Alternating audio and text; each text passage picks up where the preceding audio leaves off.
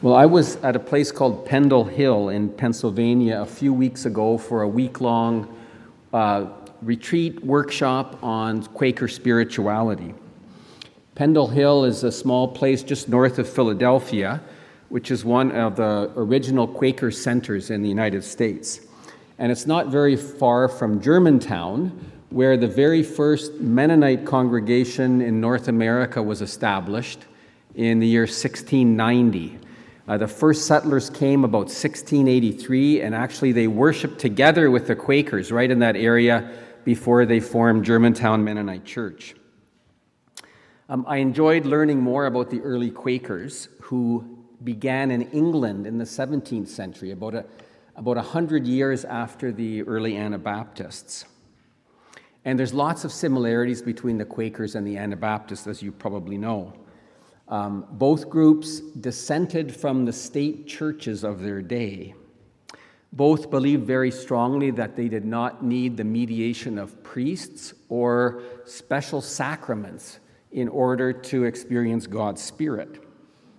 They believed that the Holy Spirit was freely bestowed on everyone, not just the educated, not just men, but everyone out of God's generosity.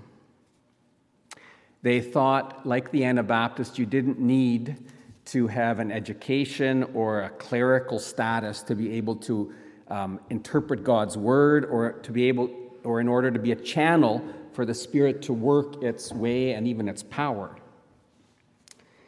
And both groups also came to the clear conviction that violence in any form was counter to God's will, and they both suffered for these convictions.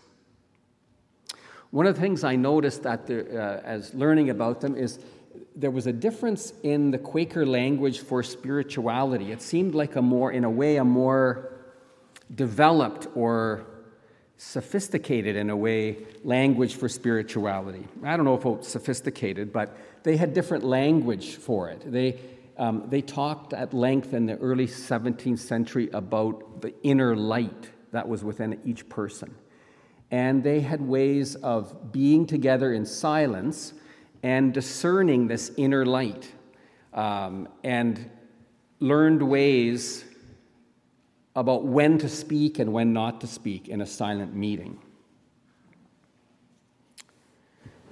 The word Quaker comes from they would quake. Their bodies would kind of tremble when they felt like the Spirit was present, urging them to say something. And they were convinced that the whole goal of the Christian life was to know the Spirit and to live in harmony with the Spirit in all of life. So it's really a quite remarkable spiritual insight and practice that they had and have. At our retreat, we did spend a fair bit of time in silence, but we also did some singing, which I learned is quite unusual for the Quakers. There's unprogrammed Quakers, and I learned that there's programmed Quakers. There's a whole range of Quakers, just like there are Mennonites. The unprogrammed ones don't sing. They just sit in silence until someone speaks. The programmed ones have a pastor, and they have a worship service not all that different from ours, maybe a little more silence in the middle. But we sang at this retreat some chants that a woman named Paulette Meyer put to music. She took some early quotes from the early Quakers and set them to music in a chant form, originally for her own spiritual practice, so she could remember these early phrases. Then people found out about it, and they wanted to sing these too, and so she made a CD called Timeless Quaker Wisdom. And I want to play one of the chants in a moment. I play some of these Thursday morning here at the church. I have a quiet, contemplative prayer time from 8 to 8:30, and sometimes I play one of these chants before we spend the time in silence. The one we're going to hear is called An Infinite Ocean of Light, and it's a quote from George Fox, really one of the primary founders of the Quaker movement. And it comes directly from his journal, and it's a vision he had or a spiritual message in a time of silent prayer. He says, "I saw that there was an ocean of darkness and death, but an infinite ocean of light and love, which flowed over the ocean of darkness. In that I also saw the infinite love of God, and I had great openings. So we'll hear the song. I saw that there was an ocean of darkness and death, but an infinite ocean of light and love, which flowed over the ocean of darkness. In that I also saw the infinite love of God, and I had great openings. I saw that there was an ocean of darkness and death, but an infinite ocean of light and love, which flowed over the ocean of darkness. In that I also saw the infinite love of God, and I had great openings.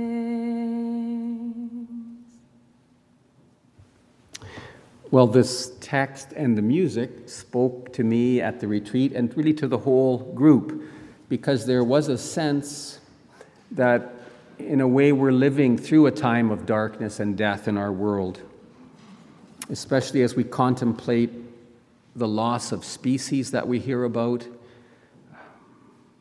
the dangerously warming climate,